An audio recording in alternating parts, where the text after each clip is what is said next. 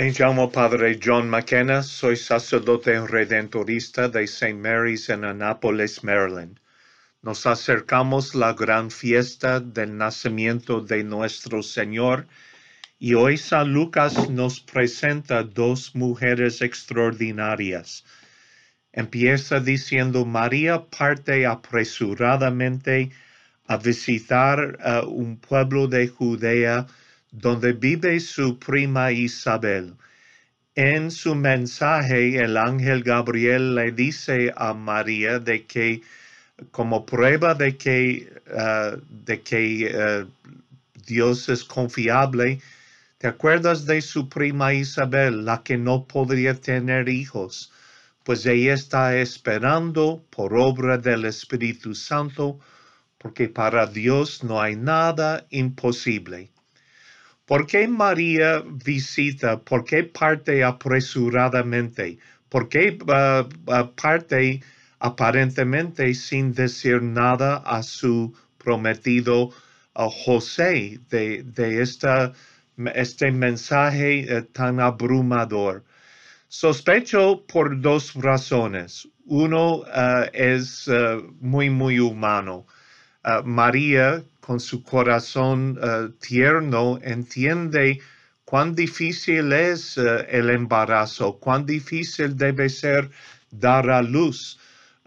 Cuando uno no tiene su mamá viva, cuando no tiene su mamá cerca, cuando no tiene hermanos o hermanas o hijas mayores para ayudarla, Isabel necesitaba ayuda en esos últimos meses y durante el embarazo y el nacimiento de su hijo. Y de que María prestó la mano para ayudar, me suena como ella.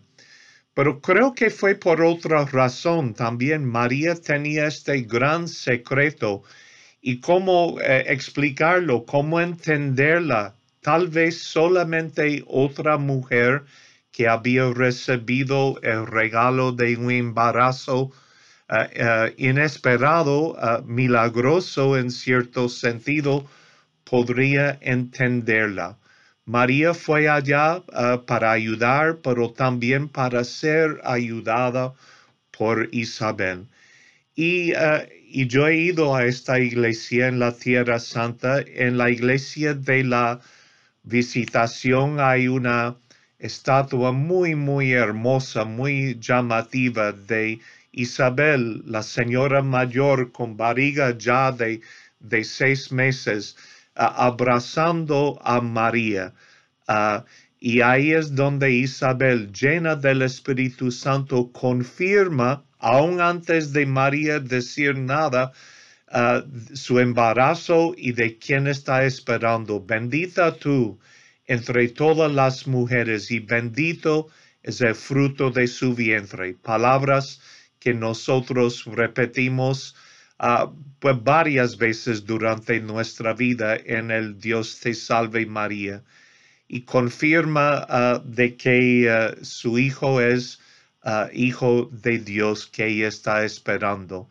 Que María y la Santa Isabel, dos mujeres que aceptaron su vocación de madre, pues reza por nosotros y reza por nuestra iglesia y nos ayude a prepararnos bien para la Navidad que se nos acerca.